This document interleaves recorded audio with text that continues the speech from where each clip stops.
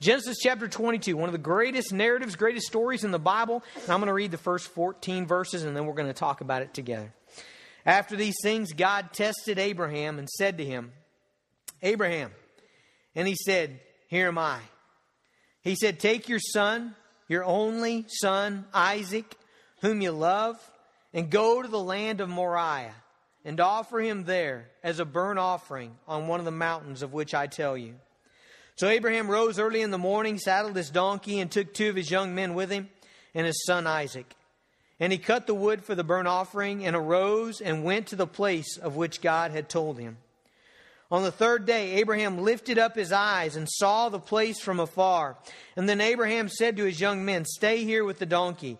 I and the boy will go over there and worship and come again to you.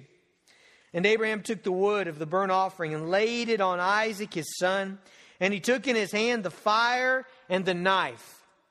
So they both of them went together. And Isaac said to his father Abraham, my father.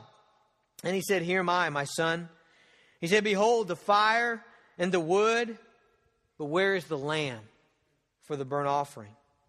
And Abraham said, God will provide for himself the lamb for a burnt offering, my son. So they went, both of them together. And when they came to the place of which God had told him, Abraham built the altar there, and he laid the wood in order and bound Isaac his son and laid him on the altar on top of the wood.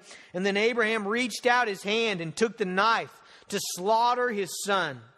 But the angel of the Lord called to him from heaven and said, Abraham, Abraham. And he said, here am I. He said, do not lay your hand on the boy or do anything to him. For now I know that you fear God, seeing you have not withheld your son, your only son, from me. And Abraham lifted up his eyes and looked, and behold, behind him was a ram caught in a thicket by his horns. And Abraham went and took the ram, and he offered it up as a burnt offering instead of his son. So Abraham called the name of that place, the Lord will provide. As it is said to this day, on the mount of the Lord, it shall be provided. Father, what a glorious story that we see so clearly points to the crucifixion of Jesus Christ. The one who stood in our place, the one who was put on the altar instead of us. Father, we pray that you would drive home the depth of your love for us and that you gave your only son. We pray, Father, that you would drive home that our faith will be tested. And God, we desperately need you to strengthen our faith, to convince us of who you are and what you'll do, and give us great confidence that you can be trusted no matter what. Father, we ask that your Holy Spirit would teach us today. In Jesus' name, amen. We are back in the account of Abraham and the life of Abraham, which is really the kind of the main story of the book of Genesis. Last week we took a 1-week break and we looked at the life of Lot. Remember, Lot was a guy who was saved as through fire. He was saved from the wrath of God, but he lost his influence, he lost his family, he lost his heritage. He was a guy who mixed with the world and very much was damaged by it, by he and his family, even though he was saved. And so that was last week. Today we're moving back into the story of Abraham. Remember, Abraham was the one we looked at about a month ago or so, who God appeared to in the land of Ur. And God makes these incredible promises to Abraham. You know, God says, look, this is who I am. This is what I'm going to do for you. That's the character of God. I'm going to bless you. He told Abraham, I'm going to give you descendants as many as the stars of the heavens. I'm going to make you a great nation. I'm going to make you a blessing. And through you, Abraham, all the nations of the world will be blessed. Again, God looking forward into the time of the Messiah, Jesus Christ. So God makes these incredible promises to Abraham. And Abraham sets out in faith. He believes God. And so he sets out in faith to obey God. And every turn, everywhere he goes, every stop on the road, Abraham meets obstacles, okay? Have you ever felt like if anything can go wrong, it will. Have you ever felt that way in your life? Okay. Man, that's the story of Abraham. I mean, God makes these incredible promises to him. And then all of a sudden, man, just opposition. I mean, immediately God makes this promise. Abraham, I'm going to make you a father of many nations. Your descendants are going to be as many as the stars of the heaven. Abraham looks over at his wife. His wife can't have babies. She's infertile. She's barren. But they've been trying to have a child for 50 years unsuccessfully. The time of childbearing is over. And immediately you have this impossible situation. And then to make matters worse, Abraham does some foolish things. Sarah gets into an Egyptian harem. He's lost his wife. He does that twice. Okay, so situation after situation. It's one thing to lose your wife once, all right? But it's something else to lose her twice. That's really bad, isn't it? Once is excusable, twice. That's Abraham. So you have these impossible situations. There's famines. There's mess-ups by Abraham. He takes things in his own hands and gets Hagar, his wife, and has Ishmael. There's 25 years that go by. So there's all these obstacles, all these impossible situations. And time again, God appears to Abraham. God reveals himself to Abraham. Abraham trusts God, and God provides. That's what we've seen, haven't we? The last month, we've seen God provide again and again, impossible situation after impossible situation, until finally, last week on Sunday night, we looked at Genesis 21, the birth of Isaac. Okay? So finally, this child of promise is born. Finally, Isaac is born, miracle of all miracles. Sarah is 90, Abraham's 100. They have this child of promise. Isaac is born. Wow, everything's coming together. And then Genesis 22 opens up, verse 1, and what does God say? God says, give him back. Give him back to me. Kill your son. Offer your son as a sacrifice on the altar. Now, immediately, a couple things go through your head. Number one, okay, this deal is done. I mean, if Isaac dies, it's all over. Wow. We've come this far, and if he dies, all the promises of God, all the world being blessed through the Messiah, it's all over with if Isaac dies. But number two, you're also thinking, what is God doing here? Because this seems really inconsistent with the character of God, doesn't it? What we know of God and how God has revealed himself as a God of mercy and a God of grace and a God of justice and a God of righteousness. And he doesn't ask this of anybody else in the Bible. This is the only time anything like this, even remotely like this, occurs in the Bible. There's lots of times where you may ask God if you can sacrifice your child, but this is the only time in all recorded history that God asks somebody else, okay, I want you to sacrifice your child to me.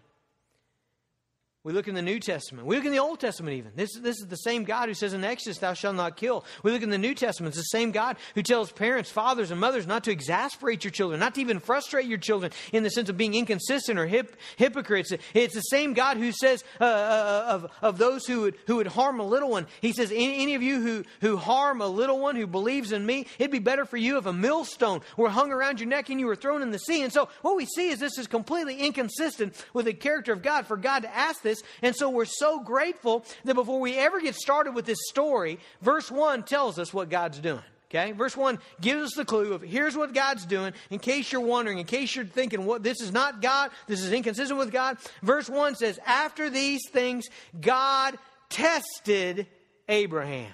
All right, now that fills in the blanks, doesn't it? Now all of a sudden we understand a little bit more. Now Abraham doesn't know this, but we can look back and we understand this. We know this. Okay, here's what's going on in this story. God is testing Abraham. Now this is an important thing. It's an important thing in the Bible for your faith to be tested. Let me tell you this. If you're a born-again believer here today, you can be assured your faith will be tested over and over again. And now what I want to tell you is that's a good thing, okay? That's a necessary thing for faith. Let me explain to you why. At the beginning of this football season, most people said that Mark Ingram was the best running back in college football. He plays for Alabama. Last year, he won the Heisman Trophy Award, rushed for over 1,600 yards. And most people were saying that this is the best running back in college football. He had an injury this year, didn't do as well, but he's still a good running back. But let me tell you, I want you to paint this hypothetical situation in your mind. If you could go back in time, if Mark Ingram never faced a defense we would not know if he was a good football player. Isn't that true? I mean, you could put a football in his hands and pads on his body and a helmet on his head and put him out in the football field with nobody there, and he could run back and forth. He could dodge and slide and jump and go under and roll and do all kinds of stuff for days and days. We would never know if Mark Ingram was a good football player unless there's a defense there, right? Unless there is an obstacle, unless there is opposition, unless there's a linebacker who wants desperately to take his head off, unless there's a defensive tackle that wants to take his knees out, unless there's a safety that wants to crunch him, unless there's a cornerback that's on him. We don't know if he's a good back or not. He can run all over that field, but we're not going to know that unless there's opposition, unless he's tested. Well, in the same way, my friends, you can claim, and I can claim, faith in Jesus Christ today. We can all stand up here and say, you know what? I trust Jesus. I think He's faithful, and I think He's good, and I think He's wise, and I think He's sovereign, and I think He's loving, and He's gracious, and He's trustworthy, and He's faithful. I believe that about Jesus. But you know what? Until you're put into a position of testing, we don't really know that, do we? You don't even know that. You know, unless our faith is tested, we don't know that. You can say, Brother Jason, I believe what the Bible says. Man, I believe this is the Bible, and I believe it's God's Word, and I believe it's trustworthy, and I believe what it says about marriage and about relationships and about kiddos and about money and finances and retirement and my schedule and my priorities. I believe what this book says, but we don't know that. We don't know that until your faith is tested, until you're put into a position where you want to do one thing and the Bible's telling you you need to do another. That's when we find out, do you trust God? Do you believe Him? Is He faithful in your eyes? Folks, what happens when you want to take the easy way, the comfortable way, the way that doesn't cost you anything? What happens when you want to live the life that is unbothered? You know, and God asks you to do the hard thing. You know what? God's going to ask us time and time again to do the hard thing. Man, that's my experience. That's the experience of the Bible. God's going to ask you to do that. And it's during those times when God asks you to do the hard thing that it's going to be displayed. It's going to be seen whether or not you're a person of faith. You know, it doesn't say anything about my relationship with my children if I just ask them easy things. You know, if I get up tomorrow and I get ready to leave the house and I say, son, Haddon, I don't want you to go to school today. What I want you to do is I just want you to stay home here in your pajamas, and I want you to play the Wii for about 3 hours, and then I want you to eat this bag of M&Ms, and then I want you to drink this 6-pack of Dr. Pepper. You know, that's what I want you to do today, son. Now, you're going to have to trust me, son, and you're going to have to obey me here, and you're just going to have to trust. Your daddy knows what, you know. That's a no-brainer, is it? If I get home and he's all on the couch sprawled out, you know, Dr. Pepper bloated gut, you know, he's been playing the Wii for 3 hours. That doesn't say anything about him trusting me. It doesn't say anything about him believing his dad, trusting his dad as a good player of his life. You know why? Because I didn't ask him to do anything hard. I didn't ask him to do anything that his sinful flesh didn't already probably want to do, right? And in the same way, God's going to ask us to do hard things. God's going to put us in situations where we're forced to choose between wanting our way and the way of our sinful flesh and wanting the way of Christ. We're going to be put in situations where we're going to have to give up something that's precious to us. What are you going to do when someone hurts you? Let me ask you, friends. That's when your faith is visible. Someone hurts your feelings. Someone does something to you and you have a tendency to be unforgiving and to be bitter. That's when your faith is tested and it's on display. And we're going to find out if you're a running back or not. We're going to find out what's inside. And that's what's happening to Abraham in Genesis 22. 1 Peter chapter 1 says that's a valuable thing. You know, when God puts you in those situations where it's hard to love somebody, or He puts someone in your life that's difficult, or He puts a situation in your life that's difficult, or He allows something. The Bible says that's a valuable thing. In fact, 1 Peter chapter 1, verse 6 and 7 says, in this you rejoice, though now for a little while, if necessary, you've been grieved by various trials. That's testing, isn't it? So that the tested genuineness of your faith, which is more precious than gold that perishes, though it is tested by fire, may be found to result in the praise and glory and honor at the revelation of Jesus Christ. See what Peter says there? Peter says that your faith being tested is more precious than gold. And that's exactly what's going on here in Genesis chapter 22. You know what? As we look at this story, one of the things we've got to see is that this was an incredible test for Abraham. I mean, if there's ever a guy that loved being a dad, it had to be Abraham, you know? I mean, I think most dads like being a dad and having kids, having a son, having daughters. I like that. I like to spend time with my son. I like to wrestle with my son. That's a fun thing to me. My girls are, Avery's probably an exception to that, but the rest of them are not big on wrestling. But Haddon, he still likes that. He likes to wrestle. I like to wrestle when I get home. I like to do stuff with him, things like chore type stuff. Like we've roofed a couple of houses together, and man, that's just fun. He likes to be up there with me. He likes to kind of be a man, and we go out to Kansas and drive combine all day, and those things are really special to me as a dad, and I enjoy those things. But can you imagine a dad that's waited for 70 years to have a son? You know, can you imagine a dad who all the promises of his life, the entire direction of his life, the last 24 years, pretty much every day has been spent looking toward the day when he would have a son. And now Abraham finally has a son. And as you parents know, the natural inclination of your heart is to protect your children. You guys know that. Did you guys see that deal on the news this week where this couple was moving across the country, I think Colorado to Illinois or something like that, and they get out at the gas station, and this guy hijacks their car, takes off, and the woman breaks the window. The guy dives into the car. The woman holds on. She's being dragged by the car. You know what I mean? There's just this natural inclination that says, look, you're not taking my kid. You're not harming my kid. And we all have that. Even if your kids are grown, it is still an excruciating thing for you to lose a child. We understand that. And I think that's why God chose this picture. I think that's why God leads Abraham through this journey of having to give up his only son. Why? Because there was coming a day when God the Father would give up his son for you. And when you read about that, God doesn't want you to just blow that off. He wants you to feel what that is. And so we see a picture of it right here. Genesis 22 is a picture of the cross. It's a picture of what's coming.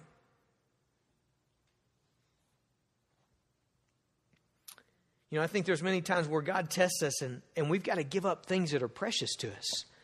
We're put in situations where things that are important or special, you know, and that could be lots of different things for lots of different people. For some people, it's family. You know, your marriage you're tested in your marriage, or you're tested with your kids, or you're tested in your friendships. For other people, it's finances. There are folks that, man, they really find a lot of security in having money in the bank and having money in savings and having, you know, and there's times where He'll take that away. And he'll expose us to harm. That for other people, it's comfort. There's a large percentage of the American public that their God is comfort. I mean, their God is, I want my life to be untethered. I don't want people bothering me. I don't want people, you know, demanding things of me. I don't want people, you know, and messing up my life. I just want it right like this. I want my lazy boy. I don't want anybody knocking on my door. I don't want anybody hanging anything on my door. I don't want anybody coming by. I just want to be comfortable with my life just like this. There are times where God will test us.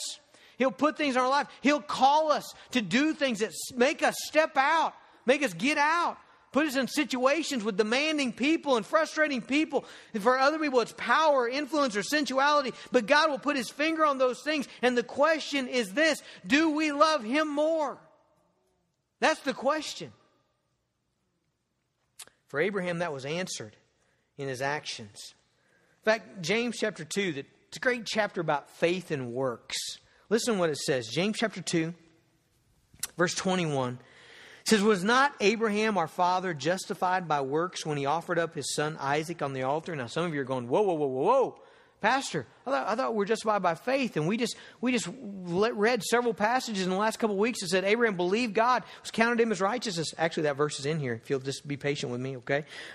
Verse 22 says, you see that faith was active along with his works. And here's the key. Faith was completed by his works. And the scripture was fulfilled, saying, Abraham believed God, and it was counted to him as righteousness. Okay? Abraham believed God, and it was counted to him as righteousness. What's James saying? James is basically saying there that faith is not complete without works. Now, is he saying that we got to have faith and we got to have works? No, he's saying that genuine faith will produce works. Okay? It's the overflow of faith. Faith is going to do something in your life. It's going to have a visible presence in your life. If you trust Christ, your life is going to reflect that. You know, it's kind of like somebody who says they got this hot car, but you never see it go anywhere. You know, I mean, you see them in it all the time. It's in their driveway, and you'll drive by, and there they are, and they're sitting in their car, and they got the arm out the window, they have the radio on, and they're waving real big at you when you walk by. But, you know, it's just kind of suspicious to you because you never even hear the thing running, you know? I mean, it's not running. There's no smoke coming out the tailpipe. You know, there's no noise, and there's certainly never any movement. Okay, you know what I think sooner or later? Maybe the dude doesn't have an engine, right? You know, I mean, maybe he's got a battery, maybe he's got a shell of a car, but there's no engine there. And in the same way, if you say you have faith and you talk a lot about it and you're in the right places, waving at everybody all the time, but when it comes right down to it, when it comes to whether you're going to listen to you or listen to Jesus, when it comes down to whether you're going to do what God wants you to do, whether you're going to do what you want to do, when it comes down to putting Jesus first, if there's nothing there, there's no works, if the drivetrain's not spinning, then we got to wonder whether or not you really have faith. Abraham proved, friends, Abraham proved his faith by his works. I tell you, verse 3 is really a shocking verse to me in this narrative because of it's so calm. It's so calm. You know, God appears to him, Abraham, here am I. Take your son, your only son, whom you love. Go to the land of Moriah. Offer him there as a burnt offering on one of the mountains of which I'll tell you. Abraham rises early in the morning, saddles his donkey, takes 2 of his young men with him, his son Isaac, cut the wood for the burnt offering, arose. You know, I mean, it's just so boom. You know what's missing there that I think would be present in a lot of our lives? What's missing there is dragging our feet. What's missing there is being angry with God. What's missing there is shaking our fist. God, I've waited 24 years. You told me 25 years. God, we came here because you told us to. And it's the promised land. And you said it would be this way. And you gave me this son. And now you want him back. What are you? You know, there is none of that. There's this calm. He gets up early. God tells him. First thing early in the morning. I think he woke up before Sarah even. In fact, I almost think he left before Sarah knew anything about this. If you're married and you got a son, you probably understand why he might have done that, you know. I can't, you know, we got to get out of here, son, because if your mom finds out about this, you know, I'm going to be on the altar. Now, I don't know if that was the case or not. I don't know. The Bible tells us Sarah was a submissive lady. 1 Peter tells us that, so maybe she didn't know. But I mean, it's just this immediate obedience. That's what's lacking in so many of our lives is immediate obedience. God tells us to do it, and we do it. Not God tells us to do it, well, you know, we'll think about it and we'll kind of hem-haw around and we'll try to maybe get this out of our life, you know. No, man, Abraham, how did he do that, friends? This is what struck me this week as I was thinking about that. Many of you in this service, last service, 9:45, I pointed to Jerry Ayler. I said, Jerry, you know this is true, don't you? Many of you could say this is true as well. Life doesn't necessarily get easier. Many times it gets harder. And you know what happens to people?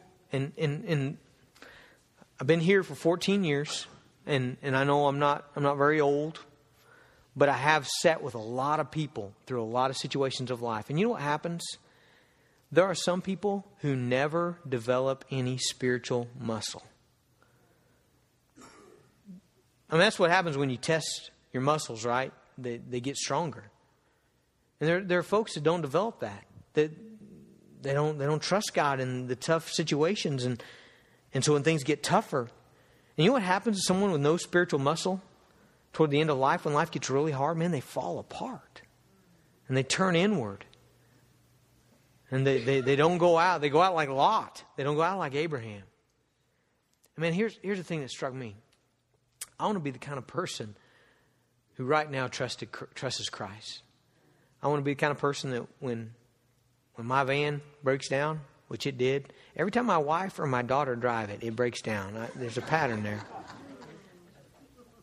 I want to be the kind of person that says, the Lord's going to provide. I'm not getting angry. I'm not getting upset. I'm not getting frustrated. We're going to do what we're going to do. We're going to take one step. God's going to provide. I want to be the kind of person that when I got relationship problems or when things threaten, when everything looks like it's falling apart, I want to be the person that says, you know what? I'm going to go pray about this for a while. I'm going to look at the scriptures, and God's going to answer. And we're going to do whatever He tells us to do, guys. I want to be a person when I'm called upon to do something that's hard for the kingdom, I want to be the person that says, yeah, let's do it. Let's step out. God will provide. Because I know that day's coming for us, isn't it? And if it never comes, if all of our lives just get nothing but easier, hey, praise God for that too. But I really think that's not going to happen. Abraham and Isaac go on a 3-day journey. What was that like? Some of you guys, you've been on journeys with your kids. You know, what's that like? Wherever we go hiking, there's lots of climbing and getting on trees and getting off the path and finding little creatures. And I just kind of wonder, what was that like? 3 days, Abraham and Isaac together, camping out, 3-day journey. The only conversation we got is this one in verse 7.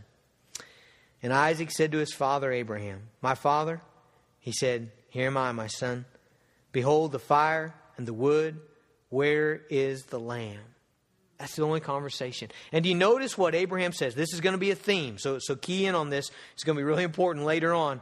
Abraham says to him, God will provide for himself the lamb. You know what Abraham says to his son and what happens, okay? Abraham says to his son, God's going to provide.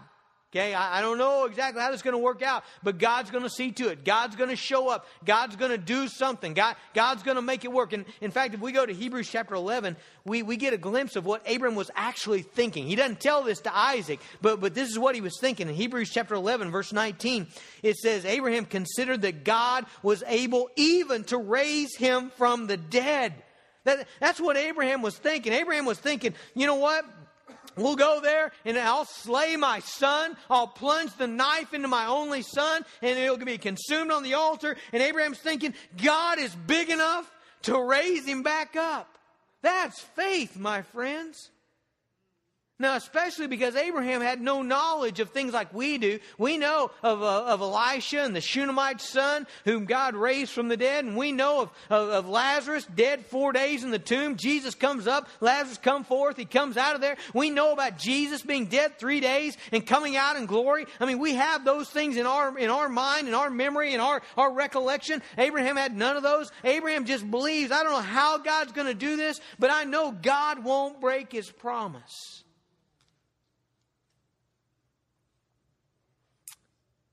And so in verse 10, after Abraham has built the altar and arranged the wood and laid his son there, Abraham reached out his hand and took the knife. You got to believe that he's going to do this quick. I mean, man, wow. He's got to believe he can't handle this thing to be slow. He's going to do it quick. He comes down with the knife, and out of the heavens, it says, the angel of the Lord called to him from heaven, Abraham, Abraham. He said, here am I. He said, don't lay your hand on the boy. Don't do anything to him. Now, who is this that came? Who is this that saved the day? Who is this who provided? You know who that is? That's not any just angel. That's not Michael or Gabriel or any of the archangels. You know who that is? Here's a clue in verse 12. Let's keep reading. He says, for now I know that you fear God, seeing you have not withheld your son, your only son, from me. From me. Who is that? That's Jesus.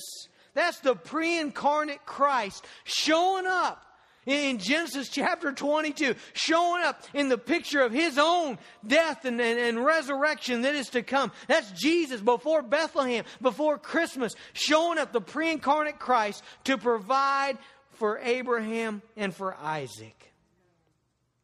Jesus provides a substitute, a ram caught in the thicket. Now here's the picture, my friends. What this is really about is you're on the altar, okay? You know why you're on the altar? Because you're a sinner.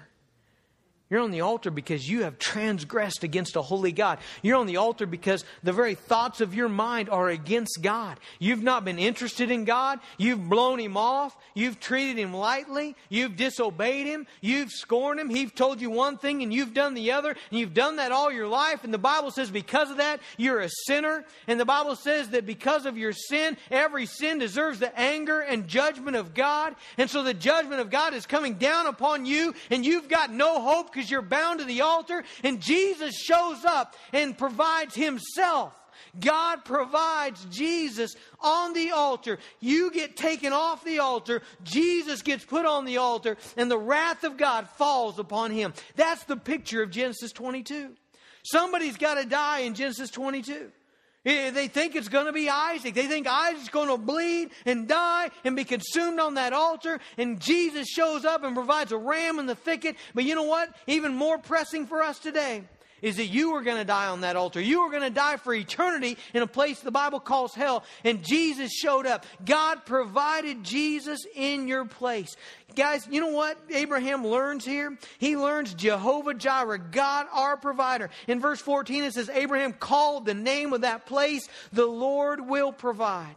Every time in the Old Testament God does something significant, those people, they named it. They named that place. A lot of times they would build a mound of stones there so that every time they walked by there, they'd remember. You know, maybe we ought to do that as well so that we'll remember what God's done in our life. You know, God does something incredible. Sometime you have a major breakthrough and you're in the bathroom, in the shower, and God just kind of, bam, reveals. You know, maybe you ought to name your shower. You know, call it Mount Sprinkle or something. You know, every time you walk by, you remember God did something there. Some of you could look around this auditorium right here. You can say, you know what, I was over there when I was a kid, or I was over there, 10 years ago. And God saved my marriage right there in that pew. So Abraham names the place, the Lord will provide. Because God provides what he demands. God demands a sacrifice. He provides a sacrifice. God demands that you be righteous. You can't be righteous. So what does God do? He provides righteousness for you in the person of Jesus Christ. God demands holiness and obedience. You can't do that. You know what he does? He provides the Spirit of God to live inside of you, and the Word of God and the people of God to enable you to keep moving forward in your faith. God is a provider, and Abraham learns that. And so he names the place Jehovah Jireh. The Lord will provide. The Lord will see to it. And friends, we need to learn that that's the kind of God that we serve. So that when you have financial struggles and when you have family problems and when you seek security in your life, you're not going to turn and try to control everybody and control people and control your finances and control your life. You're going to say, I'm going to look to God. We need to learn that when we need satisfaction and joy, we're not going to turn to all this other junk in our life, but we're going to trust that the Lord will provide. Notice that Abraham even looks into the future. Verse 14 is a neat verse. It says, so Abraham called the name of that place, the Lord will provide, as it is to this day. Listen, on the mount of the Lord, it shall be provided. That's future tense, isn't it? What's he pointing to? He's pointing to the cross. And he's pointing to your life right now and saying, God will be that for you. Man, can you imagine the lesson that Abraham learned here about God's provision? Is there anything bigger than this? Could there be anything that topped this? Can you imagine Abraham going home and Sarah saying, well, I don't know where you've been, but you've been gone for 6 days. And while you were gone, that hired hand that you hired last, he ran off with 3 of our camels, Can you imagine Abraham falling apart over that? Oh, we lost, whatever, how much, 10 shekels. What are we going to? No. You know what I bet he did? I bet he laughed. Oh, he said, you know what? The Lord will provide, Sister Sarah. You know why? Because if you'd just been where I've been, you'd know, hey, this is small stuff because God's a provider. Well, let me ask you, born-again believers. You guys, you claim to believe the Bible. Well, what the Bible says about you is you're under the wrath of God. God's wrath was coming down on you. You had no hope. You were headed to a place of conscious torment forever and ever, where the wrath of God would never end. The worm would never die. That's what the Bible says. You'd be tormented forever and ever. And Jesus Christ stepped in. God provided for you a sacrifice. God provided forgiveness. God provided justification. God made you right with God. God made you righteous in His sight. God gave you the Holy Spirit. God provided. And so what are we going to do when we go forth today? And our van doesn't start. You know what I think we ought to do? We ought to say, ha! I can drive the scooter. That's small potatoes. Now what we ought to do? Romans 8. Yes. Not no, Carolyn Casey. Well, I think we should say God will provide. Romans 8:32. Are you listening? He who did not spare His own Son. That's what He did for you. His own Son. Don't just let that wash over. Picture Abraham. Waits 25 years after God promised him. Picture that little boy coming out. Him holding him up for the first time. You got kids. Some of you got little grandbabies. Picture his first steps. Sarah buying him some cute outfit in Haran when they went. First time he goes out with his dad to gather wood. They go camping together. He loves his daddy. You know what the image is? God says, I gave my only son for you. He who did not spare his only son, but he gave him up for you. You didn't care about God. You didn't want God. God gave him up. How will he not also with him graciously give us all things? That's the implication. If God provided for your greatest need, how can you not trust him tomorrow? Hey, listen, how can you not trust him for that broken relationship? You're gonna step your feet in and say, no, God, you're not big enough to fix this. This is going to stay broken. Boy, I pray not. You're going to trust him for a financial problem? You're going to trust him for a difficult marriage? He who did not spare his only son, but gave him up for us all, how will he not also graciously give us all things? He will, won't he? Who do we know? We know Jehovah Jireh. We know the Lord will provide. God's a provider. We can trust him. I like what the angel of the Lord says to Abraham there in verse 12. He says, don't lay your hand on the boy or do anything to him, for now I know that you fear God. He says, Abraham, I know now that you fear. I know that you know what it means to fear God? It means you don't say no to him. It means you don't pick and choose what commands you're going to obey. It means you don't treat him lightly. And it means that he's at the top. Isn't that what it means? There's some radical verses in the New Testament. Some of them you kind of shake your head at. Jesus says this in Luke 14:26. If anyone comes to me and does not hate his own father and mother, his wife and children, brothers, sisters, yes, even his own life, he cannot be my disciple. Obviously, Jesus doesn't want us to hate our family. He commands us time and time again to love our families. Love your wife as Christ loved the church. That's what he told us. That's what Paul tells us in Ephesians 5. But you know what Jesus is doing there? Jesus is making a point. He's making a point that there's things that are special to us in our lives. And no matter how special those things are, for our life to be right, for our relationships to be right, God must be above that. He must be first. We must love him before all.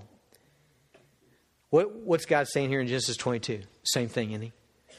He's taking Isaac and saying, okay, Abraham, I know you love me, but do you love me more than Isaac? If you got to choose between Isaac and me, who do you choose? Abraham says, God, I choose you. Not because I hate Isaac. I love Isaac more than life itself. But God, here's what I know. I choose you and you'll provide. You'll provide. You'll take care of Isaac. Are you willing to take that step today? Say, God, no matter what else is here in my life, God, I'm putting you first. You're first, God. Maybe you're here today and maybe you've never taken the step of turning away from your sins and saying, Jesus, I need a substitute. I can't bear my sin. I don't want to bear my sin. I don't want to bear the penalty for my sins. I need someone to take my place, and the only one who will take my place is Jesus. And I want you to come, and I want you to save me. You do what God's telling you to do today, okay? Father, I thank you for providing a sacrifice, a substitute. Thank you, Jesus, for the cross. And Lord, I pray, Father, that we would never doubt that you are a God who provides. that you're a God that's going to meet all of our needs, that you're a God who so incredibly has given to us all things. And Father, teach us to trust you. Teach us to depend on you. My Father, I pray that when we're tested, God, and for some, I think it's going to be this week. Maybe right now, maybe today, we're going to be put in positions where we're going to have to choose whether we're going to follow you or whether we're going to take the easy way or whether we're going to do what we want to do in our flesh. And God, I pray that our faith would be strong, that our trust in you, our belief of who you are would be strong. And that God, that we would say you're above all things. Jesus, you are better than anything. I know that Abraham knew that. You're better than anything.